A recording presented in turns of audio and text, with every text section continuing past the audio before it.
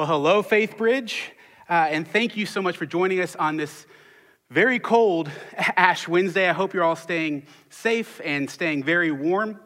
My name is Adam McIntyre, and I am on the teaching team here at Faith Bridge, and I'm so honored to be here with you all talking about Ash Wednesday and what Ash Wednesday is all about and how important this day is. And I'm going to give you a bit of a warning that might seem obvious, but today I'm going to be talking a lot about death.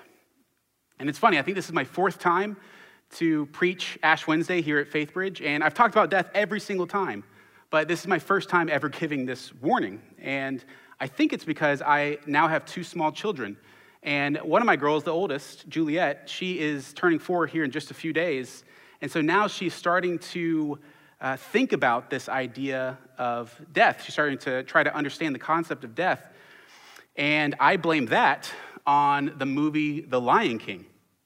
And so, spoiler alert, if you haven't seen The Lion King, even though it came out 27 years ago, The Lion King is about 20 to 30 minutes into the movie. Mufasa, who is the Lion King, he dies. He's actually murdered by Scar, his evil brother. He's kind of thrown into this stampeding herd of buffalo. And then his son, Simba, who is just a little cub, Simba finds his father lying on the ground, not moving, and Simba is confused. He doesn't understand what's going on, and so he keeps saying things like, "Dad, wake up. Dad, get up." And Mufasa does not get up for obvious reasons, and the whole sad scene just gets even sadder when Simba decides to just curl up next to his dad and just lay there with him because he didn't want to leave his dad, even though his dad wasn't really there anymore. And I mean, just talking about that scene, really, does anybody else feel that, like that raw pit in your stomach, like you have that, like a knot in your gut? It's like we aren't even watching the scene; we're just remembering, we're just thinking about it. But it's still like it's a painful scene to think about. And it's from a G-rated animated kids movie, but still, we have this visceral reaction when we just even think about that scene because we know it's wrong. We know that what happened was tragic, and we know instinctively that this sort of thing should not be happening. And I think that's because death is our enemy. I think it's because we know that death should not be a part of this world, but it is. And the even more terrifying reality is that death is coming for all of us. None of us are going to get out of this alive. And no matter who you are, no matter what you've accomplished, death is coming for all of us. Like if you were to compare me right now to Jeff Bezos, you would find that we don't have much in common. I mean, Jeff Bezos makes more money in 2 minutes than I do in a whole year. That's actually true and sad. But Jeff has made more money that he could spend in 100 lifetimes. But Jeff only has one lifetime, just like me. And that's the one thing that we have in common. That's what all of us have in common. No matter what I do, no matter what Jeff Bezos does, no matter what anybody does, death is coming for all of us. In fact, Scripture is crystal clear on this truth. Throughout the Bible, we are called dust, ash, mist, finite, gone within a moment.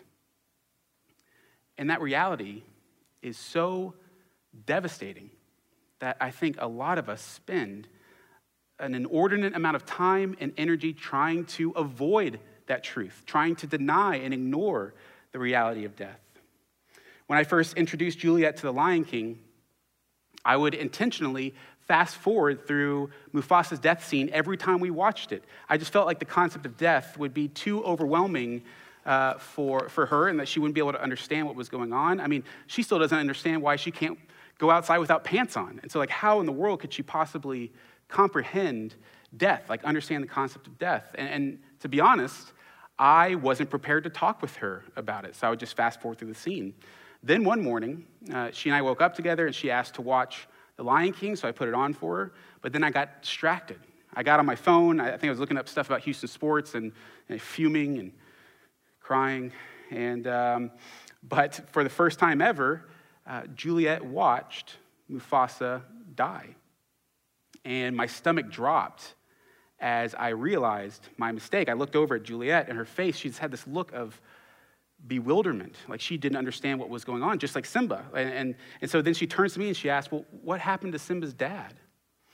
And parents, whenever you encounter a situation and you think, this is an important moment right now, like this is a test of my parenting skills, and this could affect my child's development, this could affect how they view the world. I really need to nail this moment. That's what this felt like to me. So I turned to Juliet and I said to her, well, sweetheart, I don't know what happened to Simba's dad. Like a liar. And so, but that wasn't a good enough answer for Juliet. In fact, she just became overly persistent. She kept asking, what happened to him? Why is Simba crying? Why isn't Simba's dad getting up? Why isn't he talking? So then I thought, all right, Adam, you can't keep dodging these kind of questions. You can't dodge this topic. You need to say something to fix this. So I squatted down to get onto Juliet's level and get eye to eye with her, and I grabbed her little hands and I said, Juliet, sweetheart, I bet your mom knows what happened to Simba's dad. And I just passed her along to Kathleen, who, let's be honest, was probably more equipped to answer those kind of questions. But all joking aside, I think that this is what we do, a lot of us do, when it comes to the reality of death. We want to fast forward past it. We want to ignore it. We want to pretend like death isn't coming for all of us. And the irony is, the more that we ignore the reality of death, the more control we give it in our lives, the more we are controlled by the fear of death. There's this popular TV show called Hoarders. And I've only been able to watch one episode because, honestly, I think the show is just devastating to watch. But in the one episode I watched, there was he was an older gentleman who, in the interviews, he seemed like a normal enough guy, a nice guy. And then you saw his house. And his house was just full of mountains of trash. And you couldn't get through the house there was no path to take. You had to literally crawl over trash to get from room to room. And when I say mountains, I mean there were some little floor to ceiling piles of trash. And also, when I say trash, I don't mean knickknacks or trinkets or things like that. I mean, he had empty Gatorade bottles and Amazon boxes and junk mail. It was all actual trash. And he thought it was all valuable and important, and he could not bring himself to see that he had formed an emotional connection to literal trash. And that emotional connection, it was controlling his life. In fact, it was destroying his life. And I remember watching that episode and feeling just so bad for the guy and wishing that he could just see the truth, that he could see that you're surrounded by trash. And if you clean it all out, your house will be livable again. You'll be free. If you could just see the truth, you'd be free.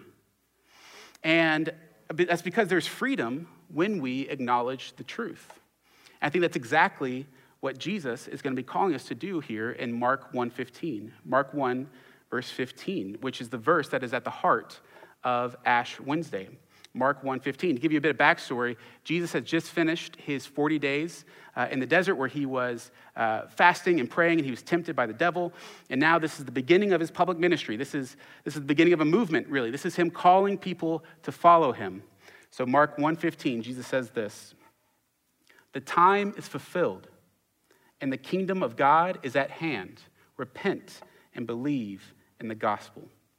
Repent and believe in the gospel. That is the heart of Ash Wednesday. So, what is it that we are repenting of? Well, we are repenting of closing our eyes to the truth. We cannot live like the hoarder who is surrounded by trash and thinking everything is fine, right? No, repentance is about humbling ourselves to see the truth that we are nothing but ash. And any efforts we make to make ourselves more significant, to try to create something that is lasting, it's all going to turn to ash. It's all going to turn to dust.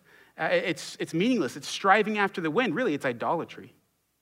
And then we must humble ourselves to see the truth that death is a consequence of our sin. In fact, the first time man is called dust in the Bible, it's in Genesis 3, and it was right after Adam and Eve sinned. And God said, "Dust you are, and to dust you shall return." It was the sins of mankind that introduced death into the world. Death wasn't a part of the original plan. Death isn't supposed to be here, but because of our sin, death is here. And so repentance is the acknowledgement that we are nothing but ash, and it's a result of our sin. And so to use the hoarder analogy, to deny the reality of death is to deny that you are living in a house full of trash. And then to deny the reality of our sin is to deny the fact that you are the one that filled that house full of trash in the first place. But when we do repent, something beautiful happens. We realize that the reality of death and that the reality of sin, those are not the only truths. There is another truth. There is the gospel truth that reminds us that death is not the end. Death does not get the final say. And that gospel truth, I believe, is perfectly summed up in Hebrews 2, 14 through 15. Let's read it together. Since, therefore, the children share in flesh and blood, he himself, talking about Jesus, he himself likewise partook of the same things. In other words, he took on flesh and blood, that through death he might destroy the one who has the power of death, that is, the devil, and deliver all those who through fear of death were subject to lifelong slavery. So the gospel truth is that the creator of the universe finds you so infinitely valuable, even though you are nothing but dust and ash, that he would send his one and only son to rescue you. Jesus took on flesh and he faced the enemies that we had no chance of defeating on our own, enemies that ultimately murdered him on the cross. But then by his death, he defeated the one who had the power of death, which was the devil, and now he has delivered all those who were subject to lifelong slavery by the fear of death. We have been set free. That is the gospel truth that should shape and carry our lives. In Jesus, we are offered resurrection. We are offered life. We are offered freedom and hope. That is what we need to be focusing on. That is the truth. But we must repent and we must humble ourselves in order to receive that truth. Because the resurrection is not going to mean much to people who deny the reality of death. Forgiveness doesn't mean much to people who deny the reality of their own sin. Which is why today we remind ourselves that we are nothing more than dust and ash, so that we can feel the full weight of the gospel and we can give all glory and honor and praise to our King Jesus. So when you receive your ashes on your forehead, which probably symbolically today, you do not pretend to be anything other than the flawed, frail, fragile human being that you really are. And you repent and you turn back on the illusion that you're in control of anything and that you can create anything that is lasting on your own without God. And then going forward into this Lent season, there are 3 different practices that we are asking and we are encouraging you to focus on over the next 40 days, which are designed to place your focus on Jesus. So the first practice is prayer. We believe that prayer is the key to having a healthy and thriving relationship with God. And we also believe that prayer is powerful. We believe that prayer has a tangible effect on the world around us, on the people around us. And I know that for some people, prayer can be intimidating. So we have created a helpful tool called Journey Through John that will give you a daily scripture to read and daily prayer points to pray through. This is a tool that we created for you. And then the second practice is fasting. Fasting can be one of the most powerful ways that we can connect with God. It reminds us of our weaknesses. It reminds us of our vulnerability and that we need to be reliant on God. And so in this season of Lent, in which we are trying to take the focus off of ourselves and we're trying to place our focus on Jesus and on his cross and on his resurrection, fasting is one of the most helpful ways to do that. And then the third practice is serving. So in Matthew 25:40, Jesus tells his disciples, "Truly I tell you, whatever you have done for the least of these, you have done for me." And so we want to be a church that serves others so that we serve Jesus. And so we've created a campaign called Share Hope that you're going to learn more about this Sunday. But as a part of that Share Hope campaign, we have created numerous serving opportunities that are easy on-ramps for you to begin serving others. So things ranging from food share to medical debt relief. And these are just opportunities, easy opportunities for you to share the hope of Jesus with others in this community. And ultimately, my hope and my prayer for all of us this Lent season is that truly that we face the truth that we are nothing but ash, that we are nothing but dust, and that all the things that we focus our attention on apart from God, those things are going to turn to ash as well. And instead, I want us to let's give our focus, let's give our lives to the one who can breathe life into a pile of ash. Pray with me. Father, again, I'm just so thankful today. That's what I'm feeling most right now, is just thankful, and I'm humbled, just to know that we have this enemy out there, death, and it's just so terrifying. In fact, it's so terrifying that many of us, we try to ignore it. We try to pretend like it's not coming for all of us, but it is, and it's overwhelming. But because of your love, because you find us infinitely valuable, you sent your son, Jesus, to come here to defeat death, to defeat Satan, to conquer our sin, so that death does not get the final say, so that we can live a life of hope, knowing that we are resurrection people because of you and your love, Father. But I also pray that today is a sobering day for all of us, a day where we truly do take this opportunity to humble ourselves and to repent of thinking that we can create anything lasting on our own, that we can make ourselves into something just significant on our own. Today is a day to remember that we are just ash, that in 400 years, 500 years, we will be in the ground. But because of you and because of your love, that is not the end. And so I'm thankful that there's also hope today, that death does not have the final say.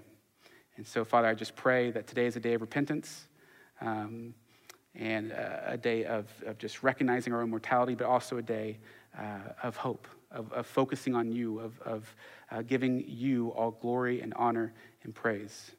Father, we love you, and we're thankful. It's in the name of Jesus we pray. Amen.